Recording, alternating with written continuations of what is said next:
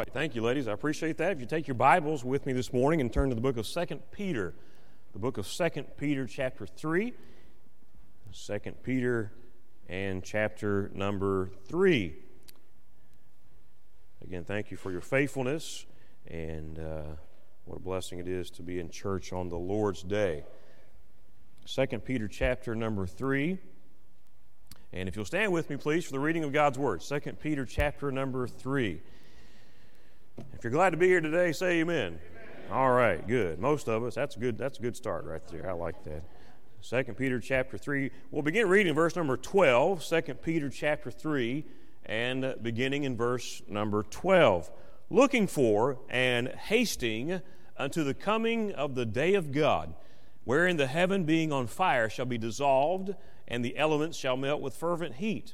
Nevertheless, we, according to his promise, look for new heavens and a new earth, wherein dwelleth righteousness. Wherefore, beloved, seeing that ye look for such things, be diligent that ye may be found of him in peace, without spot, and blameless. Verse 15, and account that the long-suffering of our Lord is salvation, even as our beloved brother Paul, also according to the wisdom given unto him, hath written unto you. And as also in all his epistles, speaking in them of these things, in which are some things hard to be understood, which they that are unlearned and unstable wrest, as they do also the other scriptures, unto their own destruction. Ye therefore, beloved, seeing ye know these things before, beware lest ye also, being led away with the error of the wicked, fall from your own steadfastness.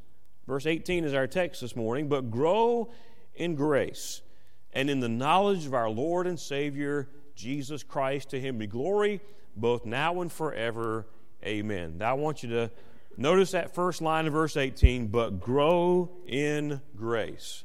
But grow in grace. Let's pray. Our Father, I pray that you'd help us this morning. A very simple yet profound truth that we all need. It doesn't matter how long we've been saved. We all need to grow. It matters not how many years we have been in the faith. It doesn't matter what we used to do or where we are or where we've been or what our spiritual background may be. Every single person in this room today, starting with this preacher, needs to grow in grace. And I pray that you'd help us. There's none of us who can say, well, I've arrived, because that's not true until we arrive in heaven, when we awake in the likeness of the Son of God. I pray that you'd help us this morning to see a very important truth, and I pray that we'd be willing to grow and have a heart to grow. In Jesus' name we pray, amen. Thank you for standing. You can be seated. Peter's writing the last words that he would pen this side of heaven. You know, last words are special. If you have ever been at the bedside of a loved one who was nigh unto death, you know exactly what I'm talking about. I see Mrs. Lupley over here, and she just lost her sister, her baby sister, not too long ago. And there are many others of you. I happened to make eye contact with Ms. Lupley as I said that. It reminded me about that. But all of us, many of us, know what it's like to be at the bedside or to visit with someone who is not long for this world. I remember years ago, probably just now, about 6 or 7 years ago, my grandfather on my dad's side, he was 93 years of age, and he lived a very active, healthy life up until just a few weeks and months before he went to heaven. Had his driver's license as a 92-year-old man, and he went just about anywhere he wanted to go. And whenever he got to the point where he couldn't drive, that was it. I mean, he was just he was a go-getter. But I remember going to visit my grandfather for the last time and thinking that this would probably be the last time that I get to speak with him on this side of eternity. And that was a great conversation. And he spoke candidly about his life and really challenged me as a husband, as a father, and just to follow the Lord's will.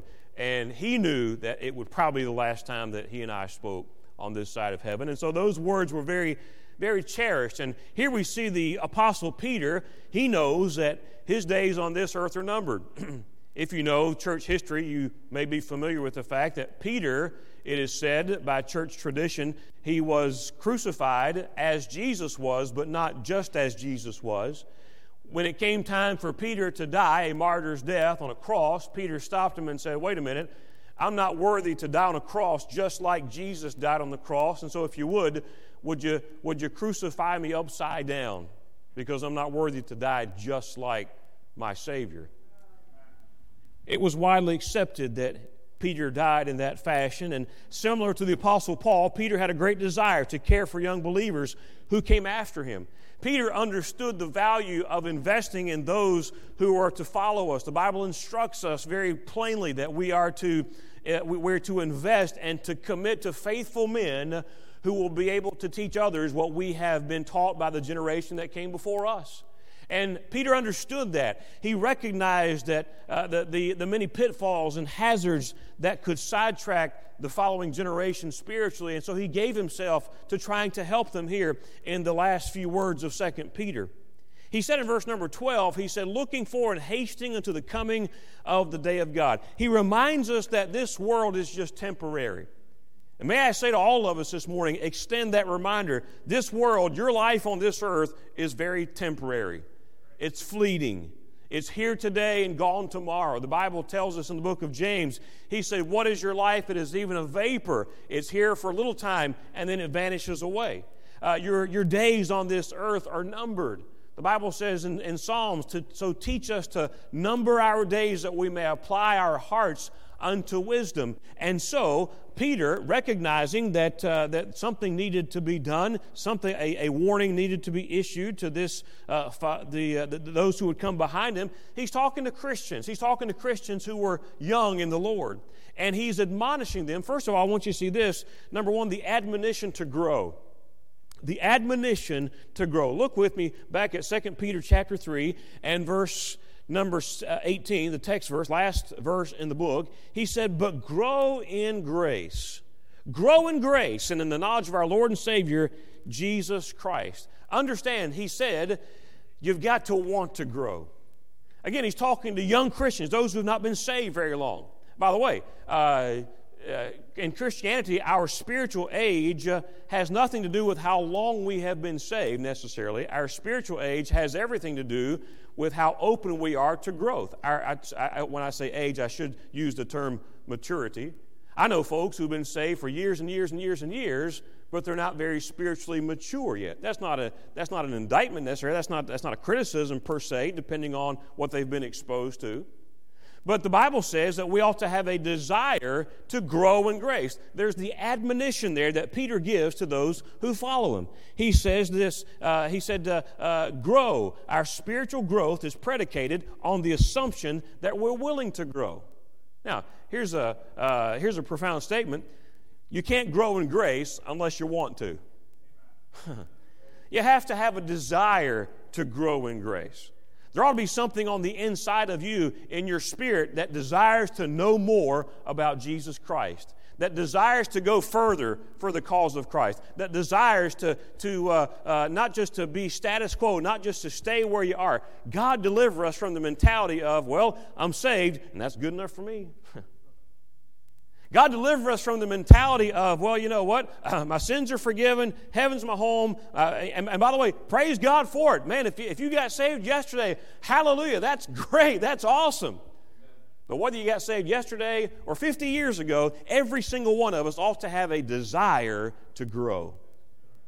A yearning to grow. In 2 Corinthians chapter 8 and verse number 11, the Bible says this, now therefore perform the doing of it, that as there was a readiness to will, so there may be a performance also of that which ye have. For if there first be a willing mind, notice what he said, the prerequisite, the requirement to grow is there must be a willing mind. You got to want to. You have to have a desire to. In coaching JV basketball for many years, and there were guys who came in the gym, and man, they wanted to get better. They wanted to take the next step. They wanted to improve. They wanted to grow. Man, they wanted to reach their potential as a basketball player. And the same thing applies. That same principle applies to spiritual growth. You got to want to grow. You have to have a desire to grow. In this passage, Paul was talking to the church at Corinth about the grace of giving and helping others, but he mentions the necessity of a willing mind as a requirement for spiritual growth. May I put it simply this morning? We have to want to grow in the Lord if it's going to happen. So I ask you a simple question. Do you want to grow? Do you have a desire to grow? Is there anything on the inside of your spirit, on the inside of your soul that says, I want to know more. I want to reach my potential for the cause of Christ. In 1 Peter chapter 2 and verse number 2, the Bible says, as newborn babes, desire the sincere milk of the word, that ye may grow thereby. As newborn babes, God gives the analogy here of a newborn baby to a newborn Christian, or a young in the Lord Christian, or a spiritually not mature Christian. He said, as newborn babes, he said, what's going to help you grow? The first step, just as a newborn baby desires that sincere, that simple milk from his mother, he said, the spiritual growth comes, it begins with the milk of the Word. Now, just an observation, I'm always amazed at how tiny newborn babies are. They almost seem fragile. And, we had baby dedication here not long ago, and Holly and Nick and presented Garrett to be dedicated, and we've had several babies born into the church family just in the last several months. I think about Landon and Clara May and so forth. And but when I see them the first time, they're so tiny. They're so tiny. But in just a matter, it seems like a few months later you see them and they're walking around. I mean, no, not quite, but they grow so fast. It's amazing to me. Growth is natural. Physical growth is natural. If those tiny newborns never grew, well, mom and dad are going to take that little baby to the doctor, to the pediatrician, and say, hey, what's going on? And they're going to run some tests, and they're going to try to figure out, why is this child not growing physically as he or she should? Well, by the same token, it's not natural for a spiritual baby not to grow. It's the natural thing for us to grow in grace. Growth is natural. Growth is normal. Hey, growth is necessary. Growth is necessary. Growth is self-determined. And it all boils down to the question this morning, do you want to grow? Now, for the sake of the message, I understand I'm talking to several groups of people in here. I'm talking to those who are not saved. I'm talking to those who are saved and really don't care to grow. And then I'm also talking to those who are saved and have a desire to grow. Now, what I'd like to happen this morning is for those in that middle group who are saved but have no desire to grow to get that desire. That's what I'd love to see happen this morning. And then for those of you who are saved and have a desire to grow, I want you to set a course for it. I want you to get a plan for it this morning. So there's the admonition to grow. And then I want you to see this, the alternatives to growth. The alternative to growth. In previous verses, Peter warns the people who are not growing. Notice, if you will, with me, the description of these people. Look back at verse number 16, 2 Peter chapter 3, and verse number 16. Peter takes a moment and describes people who are either not growing or refuse to grow. Look at verse 16. As also in all his epistles, talking about Paul's epistles, speaking in them of these things, in which are some things hard to be understood, notice, which they that are unlearned and unstable wrest, as they do also the other scriptures unto their own destruction. He's speaking there of people who are on the opposite end of the spectrum, people who may not have the desire to grow. What is he saying? He's saying they are unlearned, unstable, and that eventually leads to their own spiritual destruction, their own demise, spiritually speaking. He's not talking about losing their salvation. You can't lose your salvation. Once you're saved forever. You're sealed until the day of redemption, the Bible says. He's not speaking there about being lost again. You don't lose that. But what he is talking about is those who flounder in their Christian lives. Those who refuse to grow or do not grow, they are unlearned and they are unstable. And the end of unlearned and unstable Christians, as it relates to spiritual growth is concerned, is spiritual demise. How many young Christians who refuse to grow or who are approached by someone who is of a false religion or cult? How many of those people are taken because of their simplicity and their desire to learn? They fall prey to false doctrine. Hey, it's so important that we get grounded in the Word of God, grounded in the milk of the Word, grounded in the principles of God's divine Word to us. That's how we grow. Then I want you to see, number 3, the advantages of growth. I hasten through the message this morning because I want to get to the end of it here. The advantages of growth. The advantages of growth, first of all, it insulates us from error. I mentioned that just a few moments ago. When I was a teenager, I worked at my first public job. I worked at the local city bus garage. I guess that was my second job, and I worked there all throughout the summer. And then my senior year of high school, I worked after school, after ball practice or whatever. And there was a man there who worked at that same garage, and he was a Jehovah's Witness.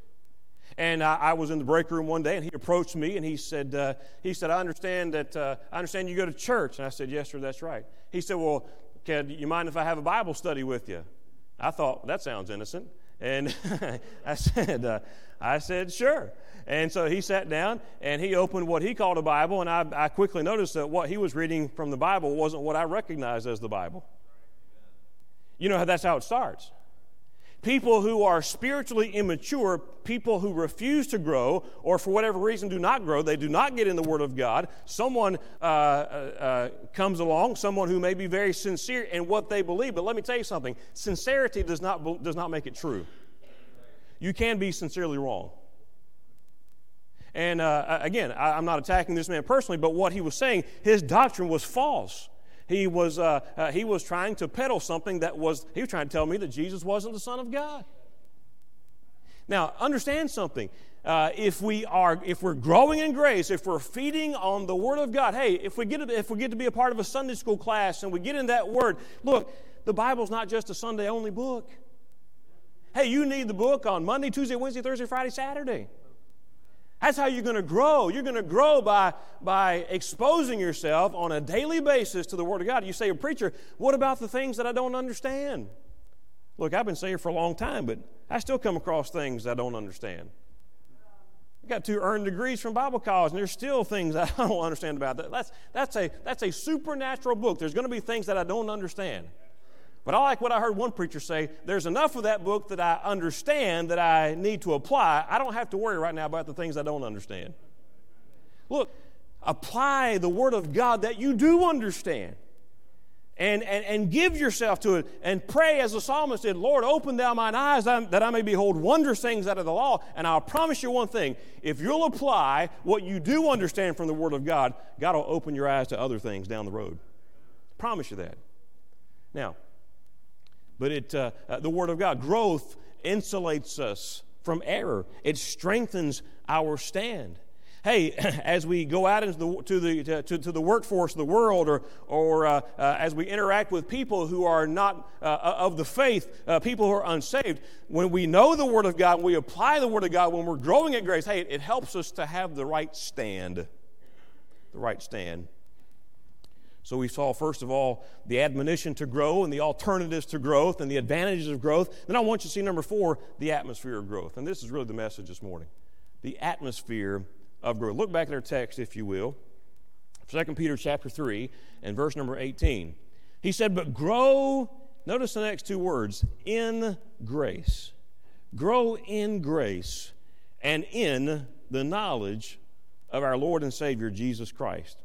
Now, all of this begs the question, how are we to grow? What is the process? What's the procedure of growth? What causes growth? Now, let me just make a disclaimer very quickly. I am not an expert in agriculture. Okay? You see those? Neither of them are green. I don't have a green thumb. All right? I am by no means an expert in agriculture. In fact, most things that I plant, it's a death sentence. And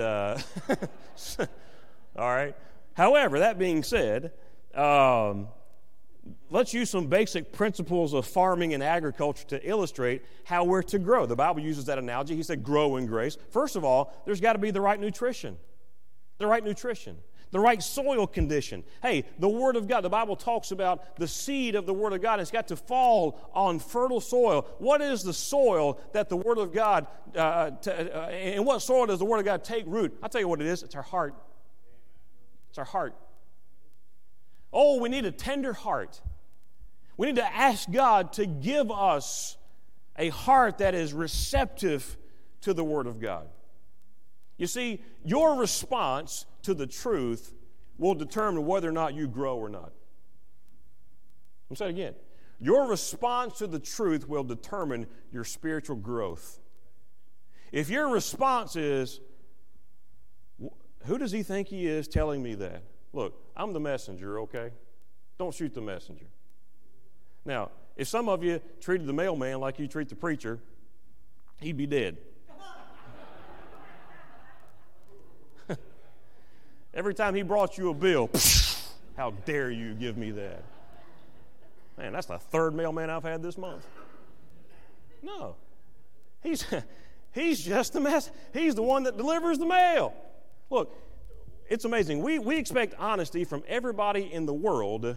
We expect it from the doctor. We go to the doctor and say, Doc, tell me like it is. Give it to me straight. Am I good to go for another year or not? Doc, give it to me straight. If your doctor's dishonest with you, you need to find another doctor. You don't want a doctor who just tells you what you want to hear and hides what you don't want to hear.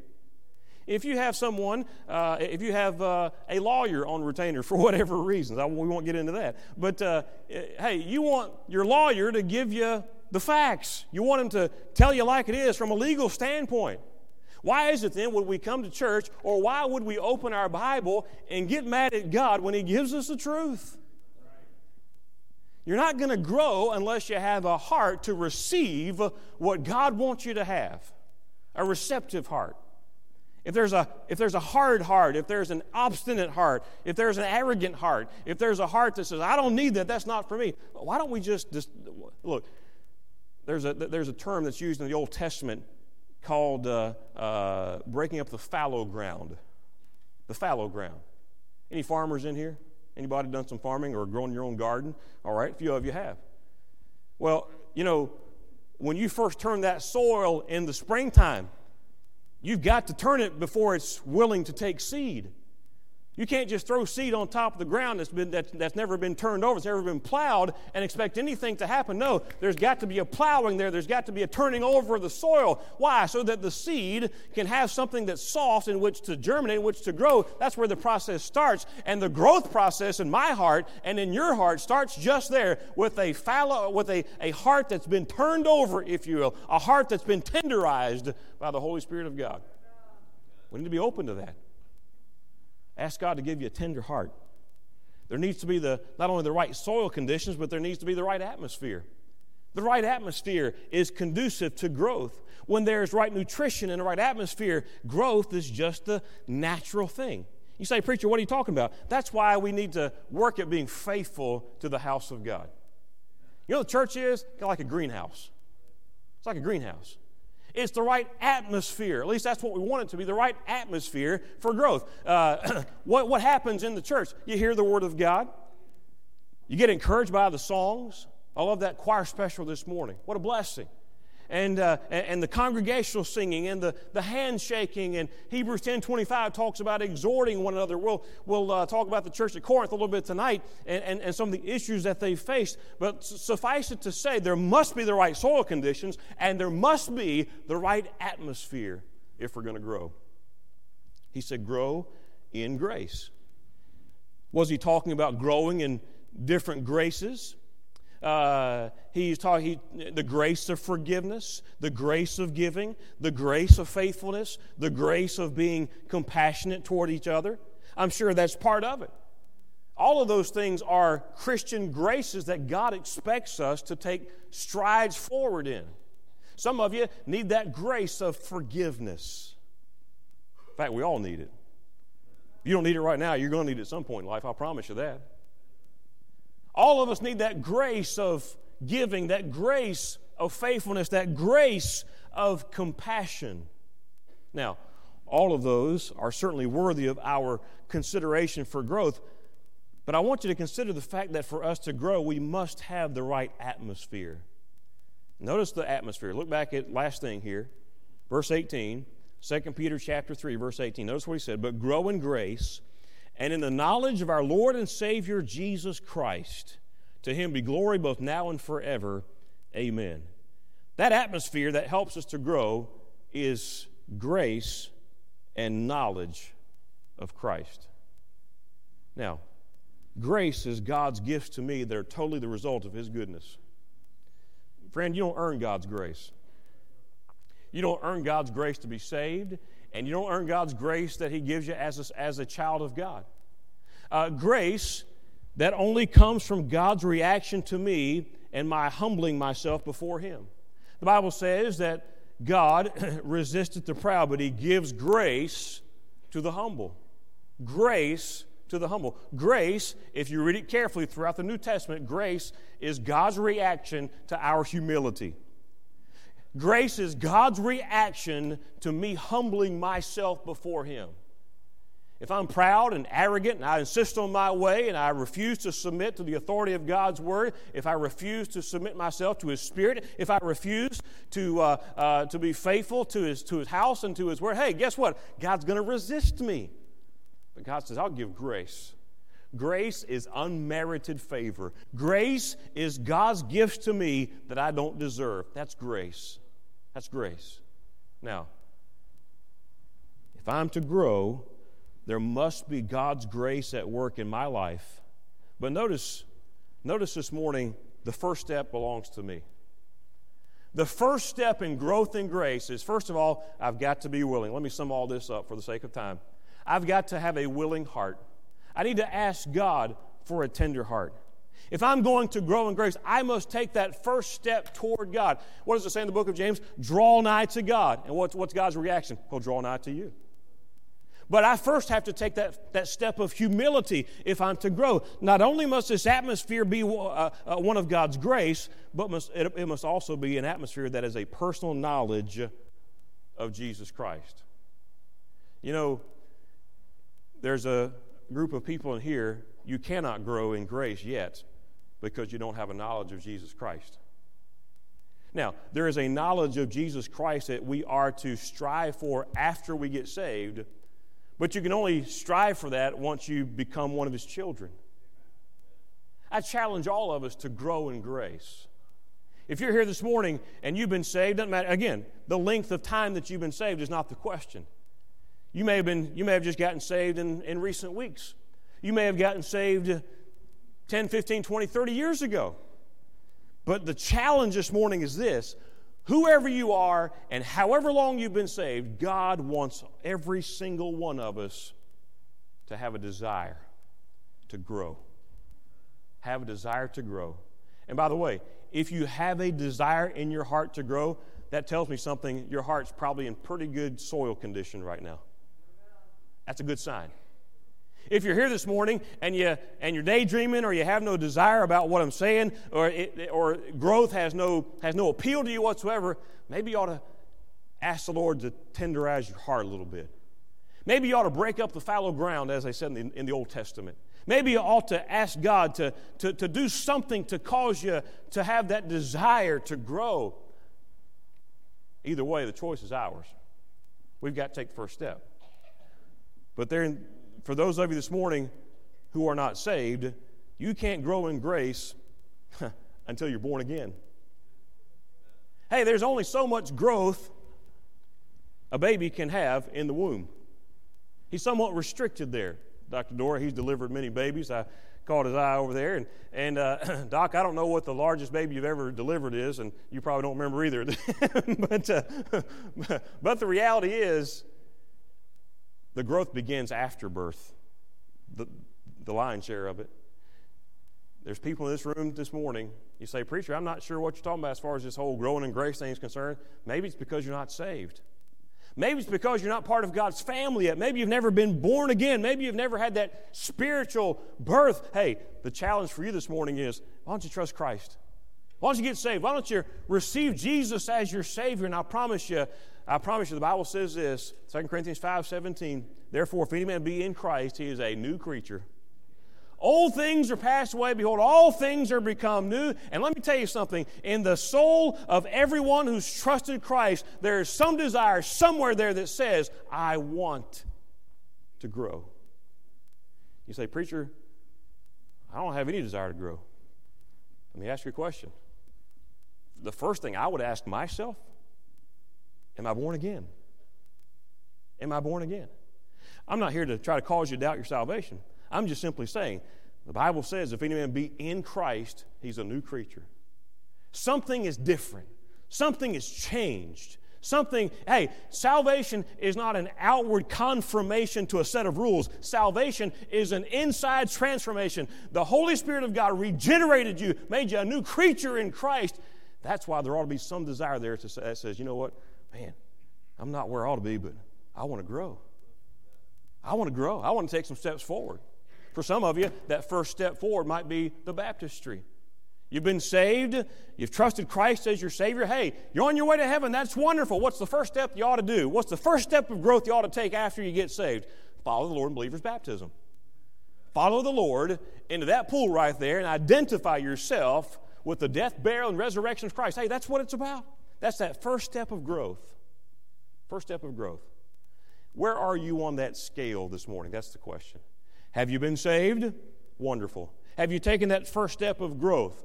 Have you been baptized after you got saved? Wonderful. Okay. Do you desire, as newborn babes, the sincere milk of the Word? Do you want to grow? Do you have a desire to grow? Ask God to give it to you. And then get in this book. Stay in God's Word.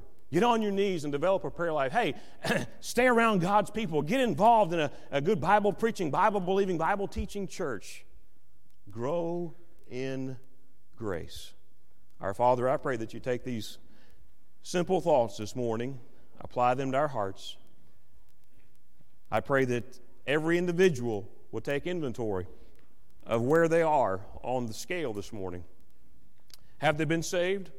If so, wonderful. If they're saved, have they followed you in believer's baptism? Have they taken that first step of growth? If so, that's wonderful.